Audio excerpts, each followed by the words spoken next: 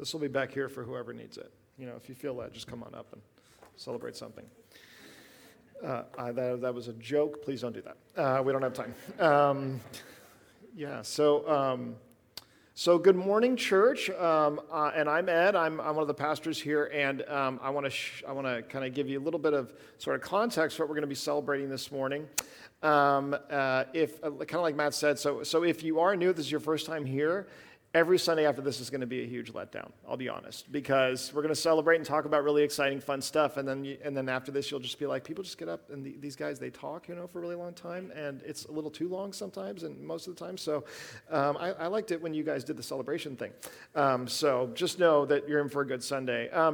The Bible tells us that that in the New Testament, the book of Acts specifically, about the beginning of the church, and the church is this thing that is sort of created in Acts after Jesus dies and is resurrected, after the Holy Spirit comes upon the disciples who become apostles, this group of men and women, really, who have gathered together and are trying to figure out what in the world do we do now that we've been following Jesus and he has discipled us and we fully believe in and give ourselves for what he taught us to the kingdom of God itself.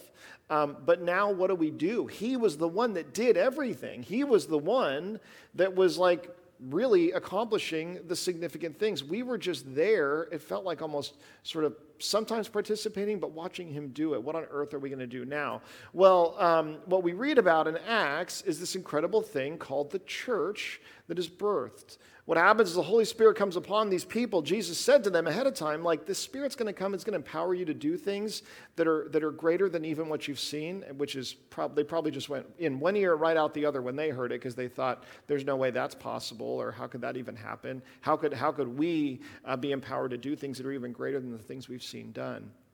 What we find is that there is this plan that God has. And the plan is that the good news of the gospel would be proclaimed and would be spread throughout the entire world, and it would happen through people, through flawed, sinful, messed up people who were saved by the grace of Jesus. And that would be called the church. And that this church would be led by Peter, and there'd be several other people who would have a huge role in it. But eventually what would happen is there would be this thing that would ultimately lead us thousands of years down a road to where we sit today in this room. This was all started back then. When we say the gospel, the good news of the gospel, that's why we exist, is this thing that Jesus gives his disciples called the Great Commission. He says to them, he calls them, he commissions them and says, this is your purpose now. After he's resurrected, he comes to them and tells them this. He says, go therefore and make disciples of all nations, baptizing them in the name of the Father, the Son, the Holy Spirit, teaching them to obey all that I've commanded to you. He tells them to go out throughout the whole world, and this is to be their reason for being now. So the church exists first and foremost to worship God, really, because we worship God in everything that we do. Anytime that we gather together, God ought to be worshiped, because that ought to be something that we're doing even individually, much less when we come together. But the mission of the church is to reach people, that there's all these people who haven't heard the good news of Jesus, the good news of the gospel. What do we mean with the gospel? Ellie just read the good news of the gospel to us out of Colossians. I want to read that little part of that again. When we're hearing in Colossians like what the people are supposed to do, what the church is supposed to do, it says they're supposed to give thanks, and starting in verse 12, it says what they're supposed to be giving thanks for. As you go living your lives as Christians, be people who are thankful. Above all else, for this good news, giving thanks to the Father who has qualified you to share in the inheritance of the saints in light. He has delivered us from the domain of darkness and transferred us to the kingdom of his beloved Son. Everybody say amen. Okay. That is the good news of the gospel. That he has delivered us from the domain of darkness and transferred us to the kingdom of his beloved Son, in whom we have redemption and the forgiveness of sins. Any amount of self-awareness at all, it doesn't take much, but there has to be a little bit, shows us that we are people who are broken and flawed. We are sinful, that the problem with the world isn't out there, that it is in here. And the good news is that Jesus has made a way for us to be with him. And so the disciples and the apostles are given this great commission to go out in this thing called the church. And so as we do that, we say we want to reach people with the good news of the gospel, and there is nothing better to celebrate, apart from God himself really, than when people come to hear this good news and they come to believe it and they become a part of God's kingdom and a part of this family. There's nothing better to celebrate. So we care about people hearing that. And we have these things called evangelists, people that go out and they share the good news. They spread the good news. They do that. And so if I were to ask you, what do you think of when I say an evangelist? What do you think of? What comes to mind when I say an evangelist? You often would think about a very specific kind of a thing. We did a evangelistic training sort of thing, and it was called Sending School. And in Sending School, it was the first thing we did was we got out pieces of paper and crayons, and we said, everybody draw a picture of an evangelist.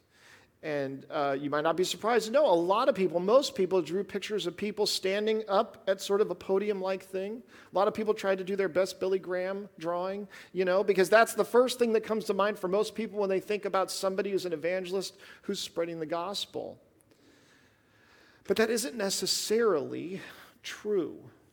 Our understanding of what an evangelist is, a person who brings the good news, is often way too narrow, especially when you look at what happened in the Bible itself. One of the things about being a parent that can be challenging, you know this if you're ever around small children, whether they're your kids or not, is that they often, they love to draw, they love to color, kids love to express themselves through art and creativity, but there's nothing like when a child brings you a picture and they show it to you, and they're so proud of it, and you love it. You say, this is great. And they say, look at what I did. Isn't this look great? And you say, yes. And then you realize, I have no idea what I'm looking at, right? And so you say these words that feel so painful and so horrible, and you're like, there's got to be some other way to say this, but I don't know how, so I'm just going to say it. What is it, right? And you think like, man, how does that feel, right? To like work on something and draw something and make something and give it to someone and then have them go, it looks so great. What did you draw? Because I can't tell what it is. Now, sometimes it's because they're not so great at drawing yet, and then you can't see all the details. A lot of times it's because kids draw super weird things, and you're just like, oh, it's a butterfly riding on a taco, and that is driving a car, and that's our family, and okay, our family right now is a bunch of cats, and they're peas that are in a pea pod that look more like balls in a sleeping bag or whatever. It's great. I love how you did this. I love how you got the hair right on that. I love that you're using so much color right now. That looks so great. Then you try to change the subject, right? Right?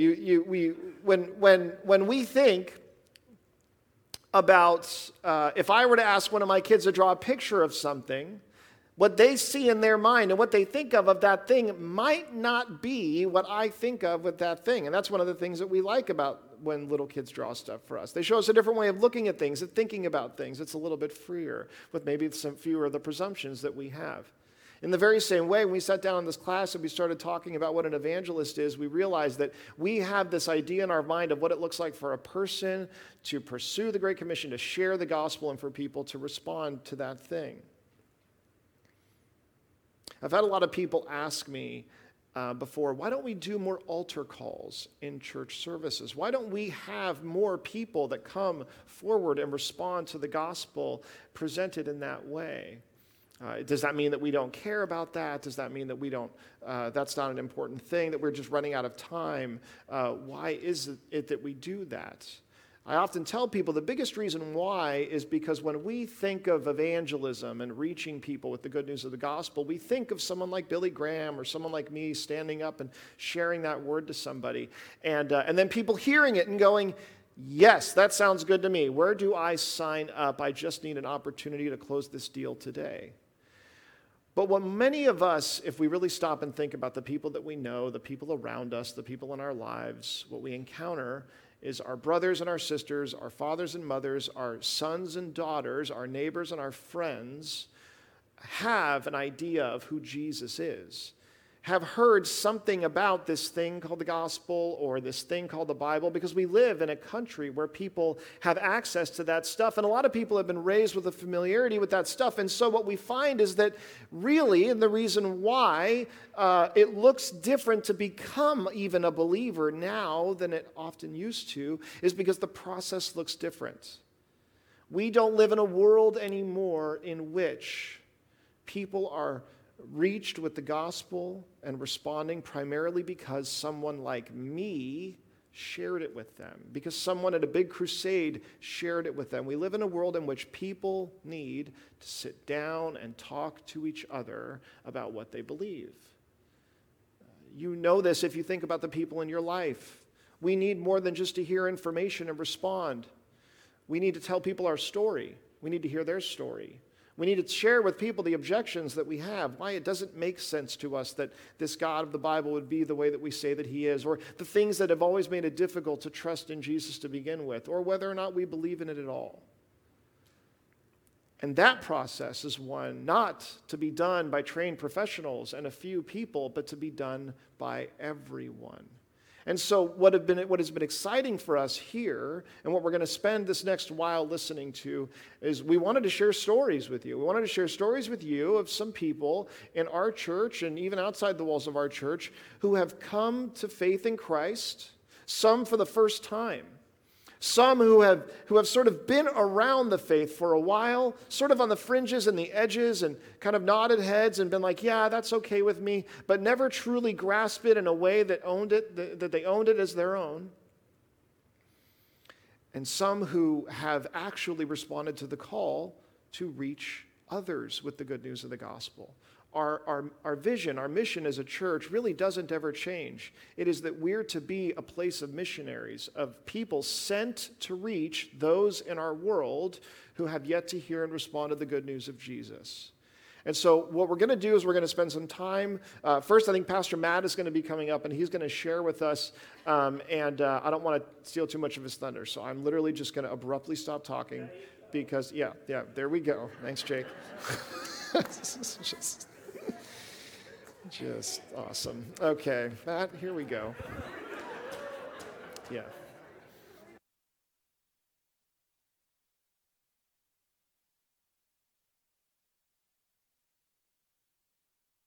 Oh, man. When Jake says what everybody's thinking.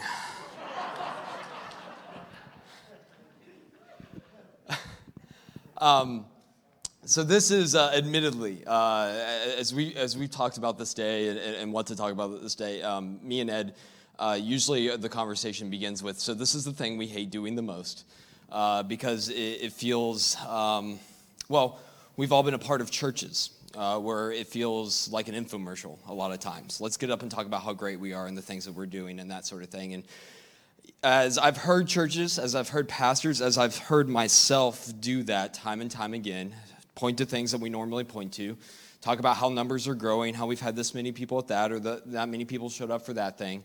The question that I find myself constantly asking is, but did it actually do anything?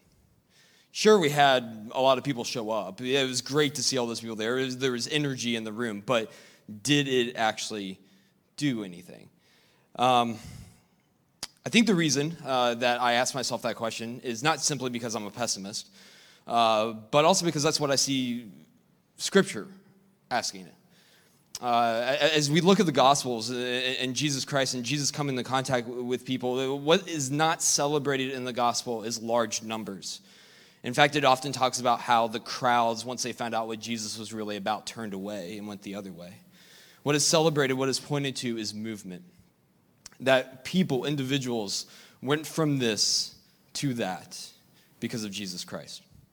That Jesus calls people and says, follow me, and I will make you fishers of men. That you will go from being fishermen to fishers of men. That he would tell a mature believer that he has to be born again, to go from being self-sufficient to completely dependent. Maybe this is why we see in the Gospels over and over again that Jesus shies away from the crowds, and that the majority of the interactions that we see Christ having is one-on-one. That even he said the reason for his miracles was so that people would believe, so that there would be movement, that they would go from this to that, unbelief to belief. It's not showy, it's not flashy, it's hard to build a campaign around it because it's individual, it's small, it seems minuscule, and especially in our day and age in society of we want to be wowed, we want to be a part of something, we want to be a part of a movement. And yet the question still persists, but did it actually do anything? This was the question that someone was asking that I was talking to. It's part of Chris and Lindsay's story. Lindsay was new to our church, relatively new, right as COVID was starting, and so then COVID hit, and so everything got shut down, and so that was a really difficult time for people that didn't have connections within the church like many of us have that have been able to be a part of the church for a long time. And so after trying for a while of getting Lindsay set up with somebody to just sit down and talk to her about where she was at and maybe what God was doing and talk about faith in her life, having a really hard time finding someone to do that with her, someone said, okay, I'll do that. I'll meet with her regularly and talk. And as we talked, as they were going through this time together, and I talked to this person that was just meeting with Lindsay, they kept saying, I don't know if it's doing anything. It's hard for me to tell if there's anything going on. What they didn't realize is that so much was going on in Lindsay's life. God was showing so much to her. God was doing so much in her heart that she would go home every night after they met, and she would talk to her husband, Chris, about what God was showing her, what God was saying to her. And after a few weeks of this, over a month of this, Chris said, you know what, I'm kind of intrigued. Maybe I need to do this with someone as well. And so Chris, actually not even knowing Chris, reached out to us at the church and said, hey, I'd like to meet with somebody and talk to them about Jesus and just talk to them about faith and figure out what I believe. And so someone did that with Chris. And as I sat down with Chris the first time, the first meeting, they said, why do you want to do this? And he said, well, truthfully, I have a daughter. She's 4, and I just feel like she needs something like this. And so they started meeting and they started talking. Things happened in Chris's life that from that point you would find inexplicable. That for someone that says, I'm in this for my daughter, that's a good place, that's a good desire to have. But I think we all know, hopefully we know that that will take us only so far. And so to think that Chris, over the course of a summer, would come to a place of salvation that'd be a big ask. That'd be kind of like the ultimate that God could maybe do, right? 3 weeks in, sitting with Chris, talking about repentance and asking Chris what he thinks repentance does in a life and repentance in Jesus and what does that afford you and what does that give you, and him talking about all these things and saying how great it was and how attractive it was. The question was asked to Chris, well, Chris, take your daughter out of the equation, take your wife out of the equation, take the family, take your work, take all this stuff out of the equation. Do you want that for yourself? And Chris said, for the first time in my life, yes, I do. And he gave his life to Jesus right there. That's a wow. But then beyond that, coming to church, a family that had never come to church, it was a struggle for them to come to church. What's more is Chris had a standing date with his father-in-law to fish on Sundays. Who wants to give that up? Chris came back the next week and talking to him, just the question of what's God showing you? What's God saying to you? Chris said, God's telling me and Lindsay, we need to come to church. So what's that going to take? Well, I think I need to talk to my father-in-law. He went back that week, talked to his father-in-law. His father-in-law said, you know what, I've been thinking the same thing. And Chris told him the reason why he felt like he needed to give that Sunday fishing trip up. And he said, I think it's because of Jesus and God wants us to be in church. And his father-in-law said, you know what, maybe I need to start going to church too. That's pretty incredible. But then it was the next week talking to Chris and saying, what's God showing you? What's God doing to you? And he's saying, I think God wants me to go deeper, well, what's that look like to you? I don't know a lot about it, but I think God might be talking to me about getting baptized. And so it was there at our baptism in that creek at Metzler Park this summer that both of Addie's parents, Chris and Lindsay, publicly committed their lives to Jesus. What's incredible about the story to me is not just simply that it's 2 lives that have been transformed, 2 lives that have been moved from this to that. It's the fact that this affects generations. Because Scripture is true where it says that the choices we make for God will show themselves 3 and 4 generations down the line. I know that from my own life, that I can point to a decision that was made. And it's affected my parents, me, my kids. It will affect my grandkids. So when people ask Chris and Lindsay, well, how did your summer go? They can say, we changed the trajectory of our great-grandchildren because we gave our lives to Jesus Christ. Did it actually do something? It did something beyond, I think, what many of us can imagine. David's story is pretty similar, except for the fact that David owns the record for taking the longest to go through follow. He has an excuse. COVID happened. But David also owns another important record, and that is it took him the shortest time to sign up for follow. You see, it was, again, a little bit before COVID. David's wife, Holly, came to our church, and David was on a hunting trip. And I was able to talk to Holly on her way out of church, and called her that week, and just to get to know her a little bit better and hear about their family. And she told me we need to be connected somewhere. We need to be plugged in. And so I talked to her, and I said, we have this thing called Follow. It's a nice thing to sit down with somebody and just talk about spiritual conversations. Talk about God. What do you believe? And she goes, you know what? That sounds like exactly something my husband needs. I thought, well, I think most wives think that. I don't think most would say that, but okay. And so it was like a week later, I went and I met with them, and I talked to them about it, and surprisingly, David said, yeah, I'll do it. And I was like, is it this easy? Come on. And so David started meeting with somebody and talking to them about these things, and in the course of it, it was during 1 week, it was talking about all these things that David hoped he could be. A better father, a better husband, a better coworker, just somebody that was solid. And he said, man, I'm trying, but it's hard. And the person meeting with him said, those are all good things to want. But the thing about it is that what God's desire for us is that aside from those things, and he wants to help us with those, he wants us to be those things too. But what he wants us to want is to want him, even if we didn't need his help with that other stuff. He wants us to want him just for him. And they asked him, they said, David, have you ever heard that? Has that ever been presented to you? And he said, no, I don't think it has. Not in that way. And so they kept talking. And they said, so what's next, David? Where do you go from here? And he goes, well, I guess I just need to keep trying harder. And he stopped himself, realizing what he was saying. He said, I guess actually what I need to do finally is to just let go and love Jesus. And he was asked, do you want to do that? And he said, yeah, I do. And he gave his life to Jesus. The amazing thing about David's story is it doesn't stop there. David did a Bible study this year with a couple guys, and to see David and how much he got into studying Scripture, reading commentaries, putting the other two to shame week after week, getting done with it, saying, what can I read next?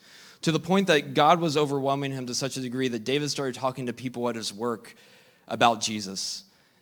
A guy that he says isn't a believer, and they sit and they talk about, they don't really argue, but they talk about belief and faith and all these different things. And he's told this guy, he says, you're a believer, you just don't know it yet. I was talking to him about it. He says, he'll get there, don't worry. David has not just gone from unbelief to belief, but David's gone from belief to helping others see that.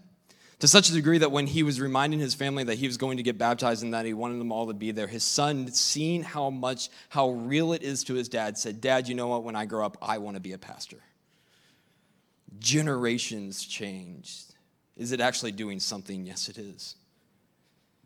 We've seen people go from apathy to ownership. People saying things like, you know what, I've realized in my marriage, in my life, as a father and a husband, I've been pretty apathetic. I've actually been really good at being a Pharisee with my family. That I've been really good at holding them to the letter of the law, but I have not shown grace, I have not shown love, and I want Christ's help to help me to do that. Troy reached out about a year ago, right, Troy? A little over a year ago, and said, you know what? I feel like I'm just wasting time. I know that there are these things in my life that I need to do. My parents were believers. It's real to them. They're in church every week. And so I know I should be doing more, but I feel like I'm wasting time. And so there's these things I need to do. And as we were talking to him, he said, you know what? Maybe you just need to meet with somebody and talk to them about God and about faith. And so I reached out to someone, and Dale Garing said yes. He's there in the picture. He's sitting in front of Troy. You guys can turn and hug. I don't, let you guys do your thing.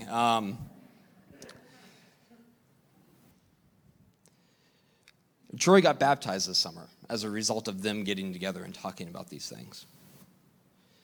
But in talking to Troy, you would think for someone that kind of showed up and said, there's stuff I need to do, he would say, I've done it. I've sat down, I've talked to somebody about this. I know it's real to me. I got baptized. I showed other people it's real to me. Troy now says, but there's so much more to be done because I'm realizing and seeing what it's like to live a life in Jesus Christ.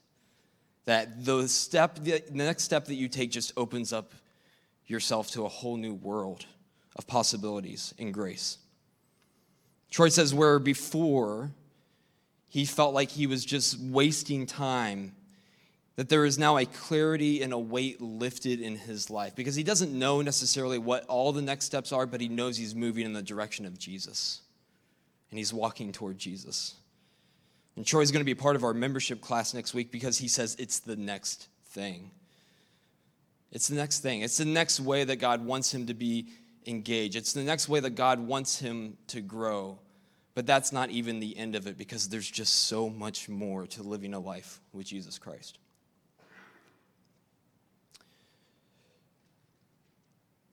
Many of you know Doug Hepler, and we celebrated Doug's life about a month ago. And it's been hard to just even still think that Doug is gone. But I can remember a day that I was frustrated with Doug because I was trying to get Doug to go through follow, and I just could not get Doug to go through follow. And so finally, against my better judgment, I asked some of Doug and Vicky's friends, Bob and Teresa Pulford, to take them through follow. And I say against my better judgment because I've found that it's usually better to sit down with somebody you don't know super well to talk about these things than somebody you know super well because guess what? Things can get derailed pretty easily. And so I asked Bob and Teresa to do it, and I said, do you guys think you can stay on track? Do you think you can kind of keep things focused? Do you think you can keep things moving? And they said, yeah, we'll try. And then found out that they were meeting for like 3 hours and stuff, and it's like, it doesn't sound like you're doing that. And it was at Doug's memorial service that him and Ed were standing, Bob and Ed were standing and talking, and Bob just mentioned to Ed out of the blue, he said, I'm so glad we were able to go through follow with them. It's at this point that you normally say, well, yeah, I mean, that makes sense. It's somebody that just passed away. Thank goodness we were able to spend that kind of time with them. The thing that you know about Bob and Doug when you learn about their relationship, they were spending that kind of time together all the time. They would have been having deep, meaningful conversations together all the time. But because of what it is that they were doing, because God was moving them in this direction, one of the things that came about when I asked Bob and Teresa, so why is it that it was so important for you guys to spend this kind of time with them? They said it's because as Doug and Vicky shared the thing that was constantly on their heart that we heard about at Doug's memorial service, the question of, am I doing what God wants me to do? Am I not wasting my time? Am I serving him, giving to him everything I could? Bob said we would always be talking about just how blessed we felt, that we had been unconditionally blessed by God, all the things that he'd given us, family, wives, material possessions, well beyond what we probably should have. That question kept popping up time and time again. Bob and Teresa said, we are so thankful that we went through follow with them. Because in them asking that question and constantly bringing the conversation back to that, we have decided and we've committed that as we're entering this next stage of our life, as we're getting to retirement in a time when we would normally say, this is for us, we've done our part, we want to give our retirement to God and be used by him.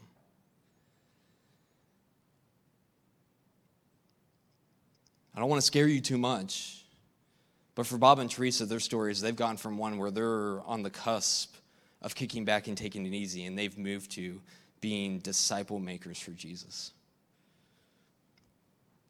These are the things that we've been seeing. These are just a few of them. And even with these stories, the amazing thing is that there are people on the other side of it that we're not even telling their story, that they have felt God's call to step into something that they don't feel qualified for themselves. They say, you know what, if he wants to use me, I'm willing to be used. And the way God has worked in people in that way is incredible. And I am so thankful for how he has used it. And so when I get done telling these stories, I know I don't have to ask the question, yeah, but did it do anything? Because of course it did. Because we've seen how God has been moving people closer to him and deeper in the life of Jesus.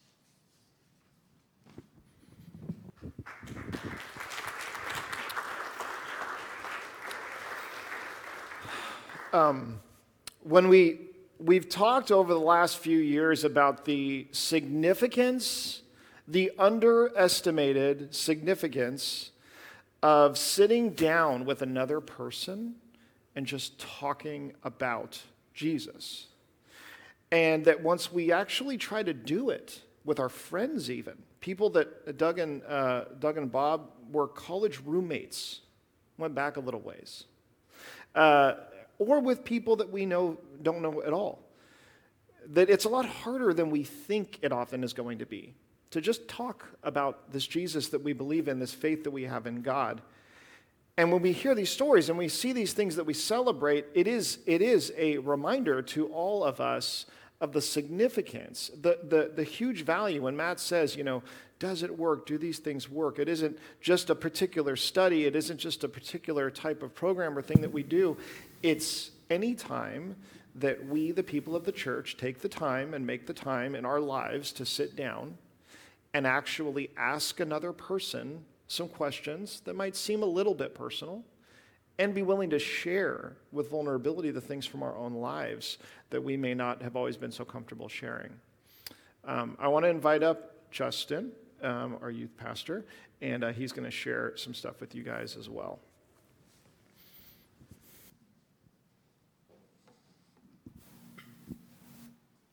Well, good morning, church. So I'm just going to continue to talk about kind of the thread that Matt started on, and just kind of tell you a little bit about the stories of our just salvation experiences in the church, but then specifically just focus on how we are doing that in the youth group. And so, a youth group can pretty quickly kind of become a place that it's just a gathering area where kids have fun and go home, and no real life change ever happens. And so this might surprise you. I actually didn't go to seminary just to throw dodgeballs at kids, right? But what I want to see happen, what we want to see happen in the youth ministry is real life change. To see teenagers in pretty vulnerable moments of their lives in these stages where they're kind of formulating some thoughts for the first time, or and trying to figure out what they want to do in life or what they think they want to do in life. And so for us, it's entirely about seeing teenagers make life-changing decisions, even as a young person, that is going to hopefully affect the rest of their lives. Having conversations with kids, sitting across the table with them, and just asking them questions of faith and why they believe. And so, first up, we have AJ's. I'm sorry, these pictures are terrible. They came off my iPhone, and this is actually kind of the same day. There's two different stories. None of this was planned, and so that's why these are just terrible iPhone pictures. They're not the fancy pictures that Matt had, But this is AJ. AJ started coming to our youth group about two and a half years ago. The first time that AJ came to our youth group, it was through an invitation from a friend, and he shows up, and the way youth group goes is we have worship, we have teaching, and then the kids go to small groups, and so AJ goes to small groups, and then they leave, and then basically I always kind of check in with the small group leaders. I'm like, hey, how was your discussion? How was it? How were the questions? How were the kids? And I believe it was actually Steve Morrill. I asked him, I said, hey, how did group go? How was the new kid, AJ, the redhead? And he goes, yeah, it was good. He immediately said, I'm agnostic. And Steve was like, and it was kind of awkward, but it was cool, but he was so chill about it. And AJ just made very clear that he was just here to hang out. Little did he know I had a plan. But he was just here to hang out. He was just, he had a good time. And I thank God because at that moment when he decided to continue to come back, I realized that we had an environment that welcomed unbelievers, non-believers, that we weren't just a Christian kid club playing dodgeball. And AJ continued to come back, and when I say it was a slow turtle progress, it really was. There was no, I mean, he would engage, he would have conversations, but he would always end with, I don't think so. Or, I don't really care. Or, I don't really think I believe that. He's very much a skeptic. And so what ended up happening is we have our first summer camp that AJ was a part of. AJ continued to come back. He even signed up for camp. And as we all know, summer camp can play significant moments in our life. But what ended up happening is at summer camp, AJ, we saw a miracle happen. We saw a healing happen in a girl from our sister church at Mountain View.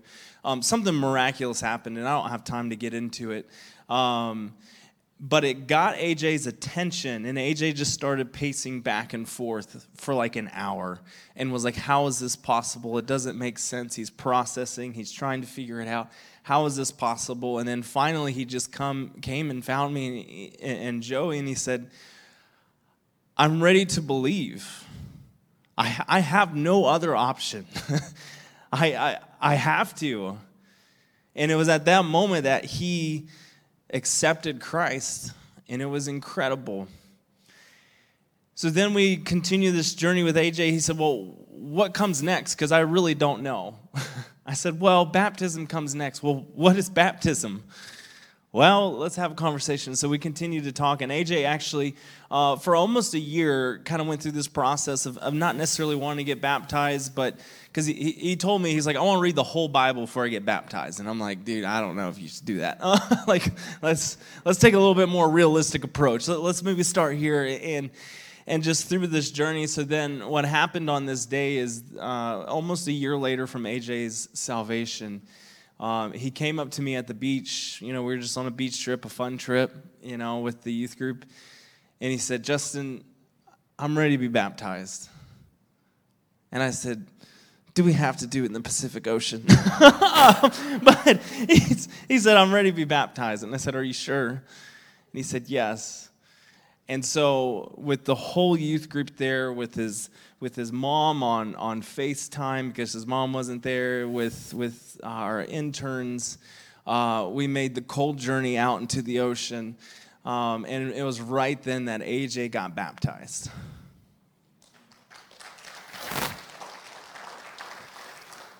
What happened though, so this kind of leads me, and AJ graduated this past year. AJ's at George Fox as a freshman. He is walking in faith. He is leading Bible studies. He led numerous Bible studies. I didn't even ask him to lead a Bible study. He was leading Bible studies for his friends, and is just a kid who, as a new believer, is just completely on fire for God. But what AJ did after his baptism, this leads me into my next story, is we had a girl coming to youth group, and again, she's been coming a little bit less, maybe a year and a half. Her name is Natalie, and Natalie was at the beach trip, and Natalie had been attending and was a non-believer, just coming again because it was fun, having a good time, making connections. She came on a hike. She came on just these different things that I kind of do to engage people past the group that we have. But it was at this beach trip that Natalie, she saw what unfolded with AJ, and she was like, what just happened?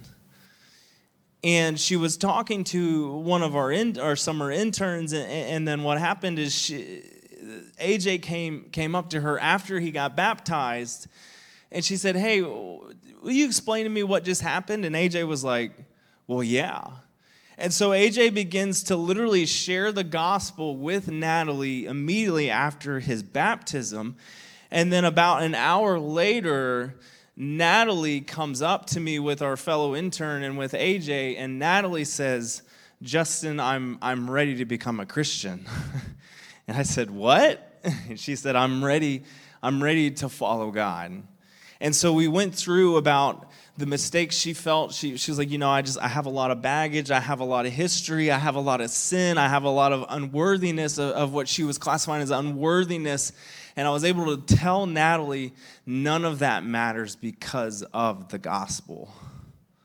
And she said, I'm ready to start walking in that truth. And so we ended up praying right there with AJ, with an intern, with different people present. And Natalie started walking with God then. And she's been coming ever since. So at this moment, what's really cool that happened here is she actually was like, well, maybe I should get baptized. I'm like, well, okay. I mean, we can, but, this is significant. There's a lot of people maybe we can talk to. And so Natalie, she has a very, very strong family culture, but they're all kind of spread out. And she's lived a couple different places, and they're from Salem, they're from Woodburn. They're just kind of all spread out, but family is very important to Natalie. And so on that day, she said, I think I just want to wait to see if I can get some of my family here. And I said, that's awesome, Natalie. That is totally fine. So come about 4 months later, Natalie had a birthday party at Rita's house. And it just turned out all of her family was coming. And she said, hey, I think I have all of my family going to be in one place at one time. Can we do a baptism on Sunday night? And I said, sure, absolutely. And so we have youth group that night, and they're having their thing. And when I thought of family, I thought, 10, 20 people. I get the baptistry ready, and I have youth group going down, and so kind of wearing a lot of different hats, running a lot of different places. So I get everything set up in here, and I text Natalie and Rita. I said, hey, everything's ready. We'll just meet you in the sanctuary. And then I go down the youth room and I kind of, wrangle all the kids. You know how it is. Just get a rope and just kind of you cast a net on them and just drag them. We said, hey, we got to go down to the sanctuary. We're gonna have a baptism for Natalie. Oh, okay. So when I walked in, almost all of this room was full with Natalie's family. I mean, this whole section here and about half of this section here. And then when the youth group came in, we basically filled up the rest of the room. And And I remember just being overwhelmed with, one, just thankfulness, gratefulness in all of what God was doing. But then two, just being overwhelmed by the people in this room that were all here because of Natalie's decision to follow God.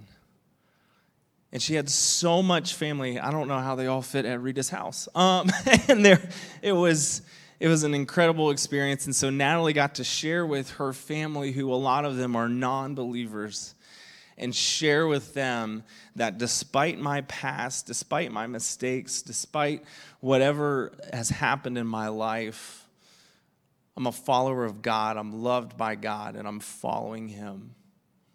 And we got to baptize her in front of her family. It was incredible.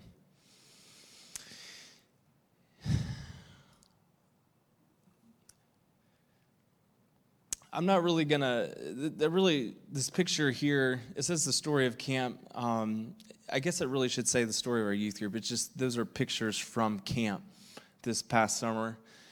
One of the things that I'm most proud of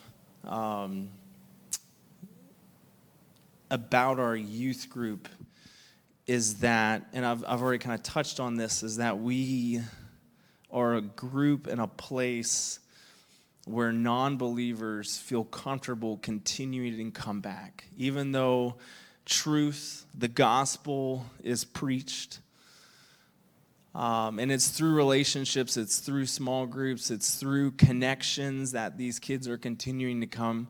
The reason I show you this picture, and this is a picture from middle school camp and a picture from high school camp, is we have a lot of kids coming, but I am proud to say we have a lot of kids coming, but what I'm more proud of, what I'm more humbled by is, I would say, of this group combined together, a third to half of them are non-believers, are unchurched. They don't have a church home. They came to camp with us. They come on a regular basis. They are hearing truth. They are hearing the gospel. Relationships are being created or being fostered. They're being pointed towards Jesus. They're being pointed towards walking with God. And it's an incredible thing that's been happening in our youth group. And so I guess that's a pitch if you have youth group. If you have youth, send them to youth group. 5:30 tonight. And so we're going to transition back to Ed. Thank you.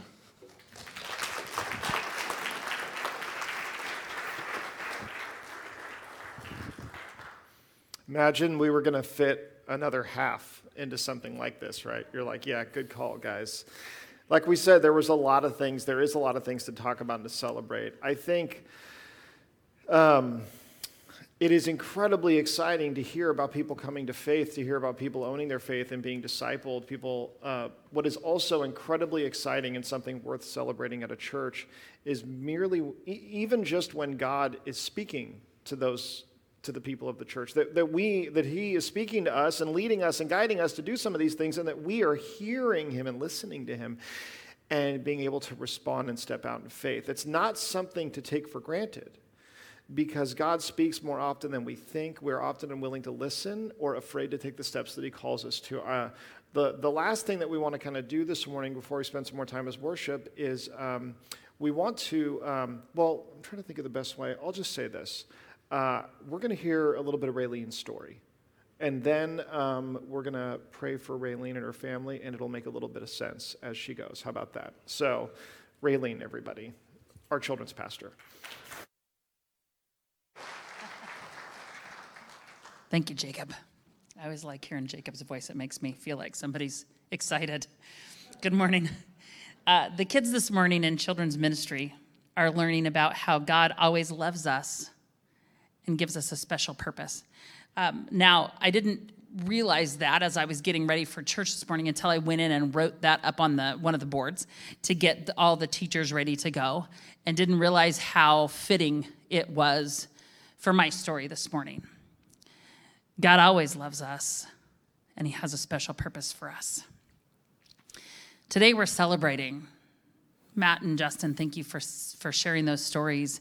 To be able to celebrate what God does in people's lives is such an exciting thing for a pastor to do, to be able to see how God's working. Today I celebrate that God is the author of my story.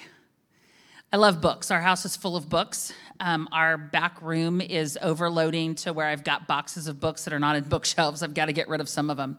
As an elementary teacher and somebody that's been in children's ministry for several years, I have kids' books, I have grown-up books, I have fiction books, I have college books, but they're pretty much kind of run our life right now.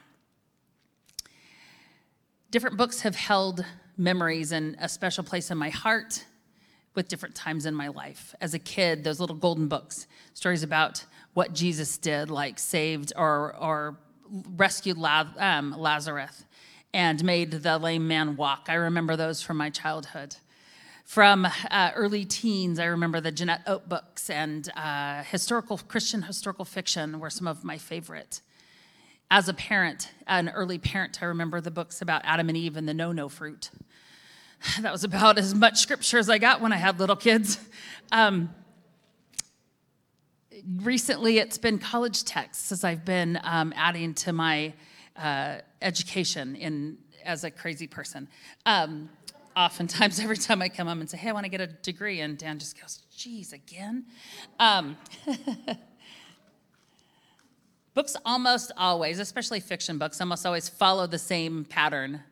You meet the characters, you get to know the setting and the plot, then comes the exciting part. It comes the problem, or the antagonist is introduced in the book. And most books, especially kids' books, always have the same sort of ending. The problem gets worked out. the antagonist gets put in their place, and everybody learns a valuable lesson or lives happily ever after. I've had seasons in my life where I've wanted to take these kind of books and chuck them out the window. Because we've all had those chapters in our life that didn't end the way you wanted them to. I often try to take the pen from God and write my own story. So it's my turn, God. I'm just going to tell you how this chapter is going to go. July 27th of 2005, Dan and I's book took a very different turn. Our beautiful son, who was just born, was 9 months old, began having seizures. We spent the next 5 months in hospitals and in doctor's office and getting blood draws and trying new meds. In July, we found out that nobody knew what was going on with Simon, and nobody knew what was causing the seizures. All we did know is that he was developmentally delayed and that he was not going to be normal.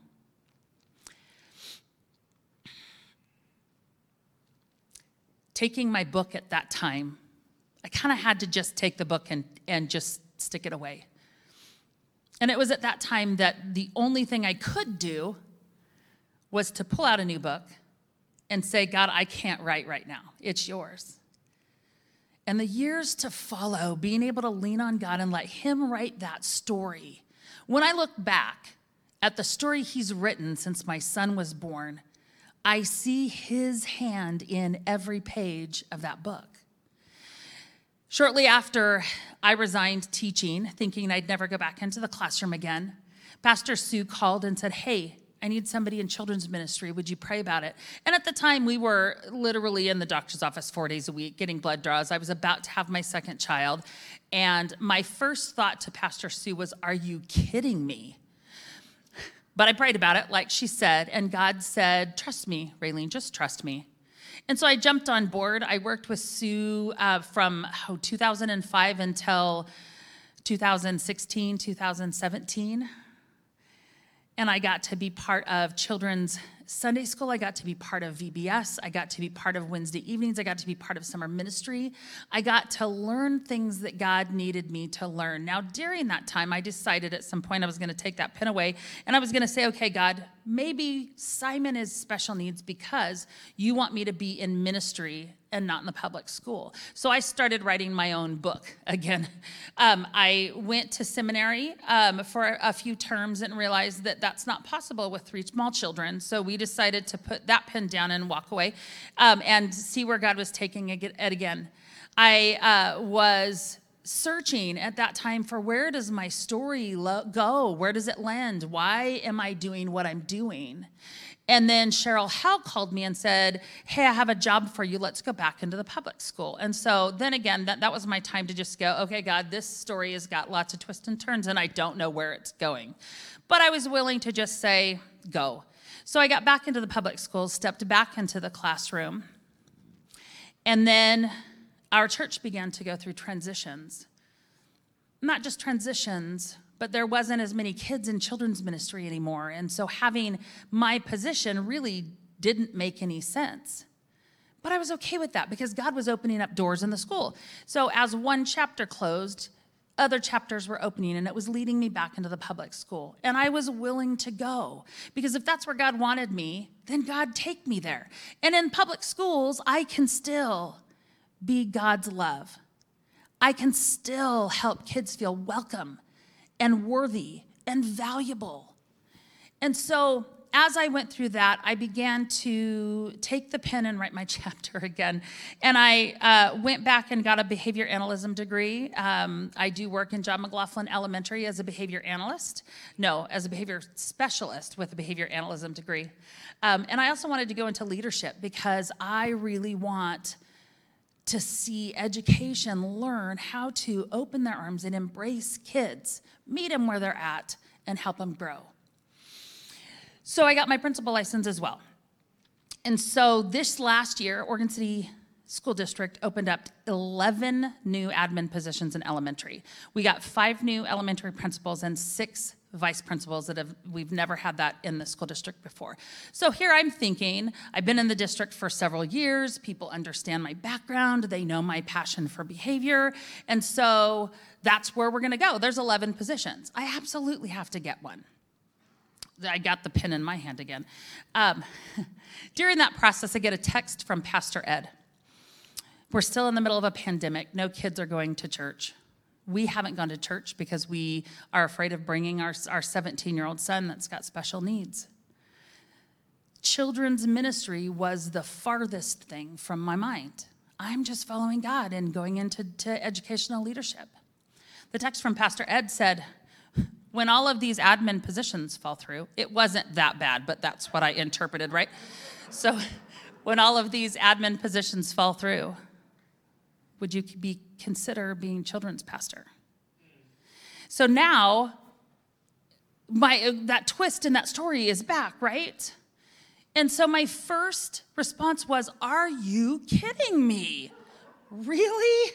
So I said, I can't answer you right now.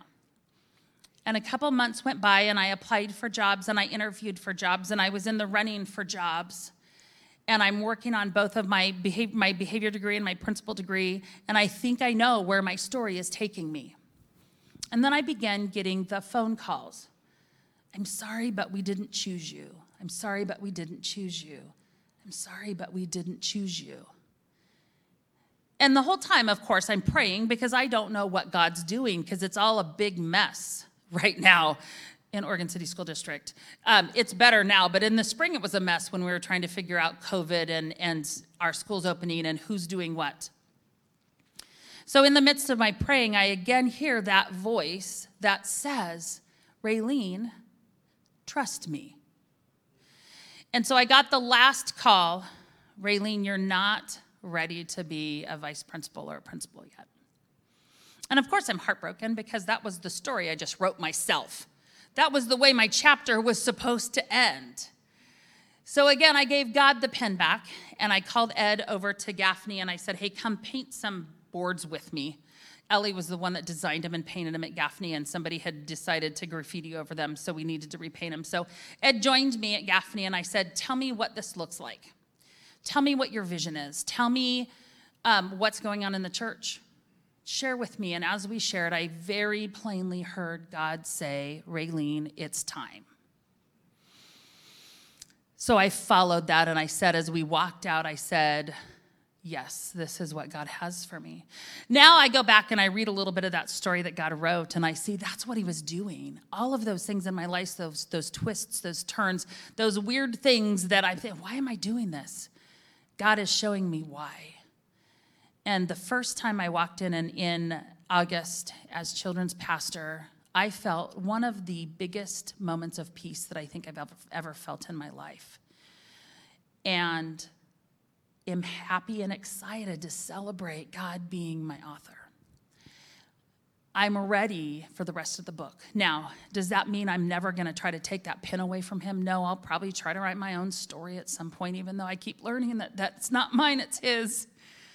But today I celebrate God being my author, and I celebrate the chance to be the children's pastor at this church. My vision for children's ministry is the same as our pastors that have shared.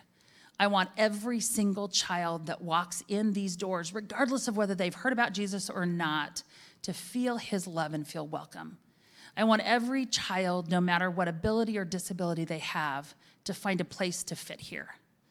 I want every child, whether they behave well or whether they run around like a crazy butterfly that you have to catch. I'll go borrow Justin's net. Maybe that'll help. But I want them all to find a place here and to find that love of God and to begin that journey with him. Thanks, Raylene.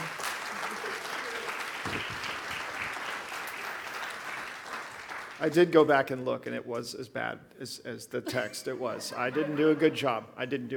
There.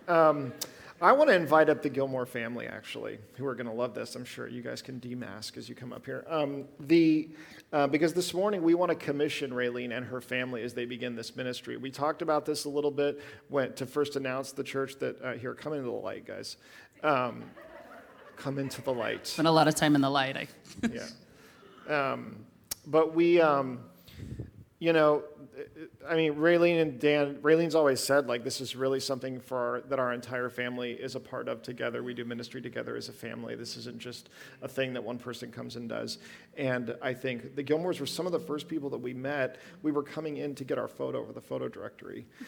And I think you guys were leaving. And we met them, and Raylene would go on to even be one of our kids' teachers. And I think we could just tell that they both loved the Lord and loved the church, and then also loved the lost, and I think love our schools. And so we were like so profoundly excited that Raylene is our children's pastor, that her entire family is here being used by God, and that how crazy is it the way that he writes these stories if we just let him and hear his voice and respond to his call. So would you do me a favor? We're going to just pray for their family, commission them. If you just put your hands out like this, and that's how the power works, I guess. And then we'll send them off, and then we'll get up, and our worship team will come up, and we'll worship together and close this out today. Father, we are so grateful.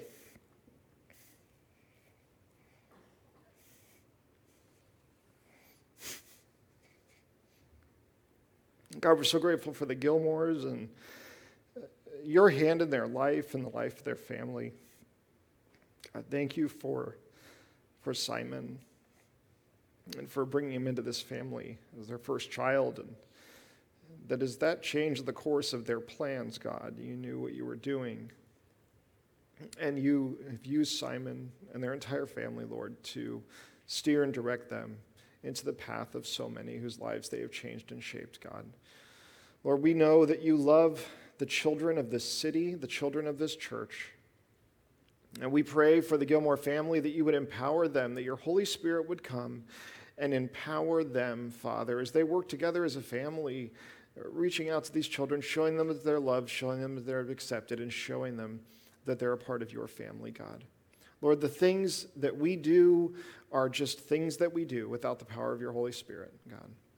They would be in vain if it wasn't for you making them work and preparing the hearts of the families that would come and the children that would come. So, Father, we also pray that your Holy Spirit would just prepare the hearts of these children, that you would move and work in their lives, just as we've heard about you doing with many of the people who came to faith in this church in this last year. God, would you uniquely use the gifts of each member of this family, working together as the body of Christ? Would you help us know how we can encourage and support them and empower their ministry as well? And would you help us to maybe not be so quick to say no when we're asked to volunteer, God? God, you're so good, and we praise you and we thank you for what you're doing here and in this family. It's in your name that we pray. Amen.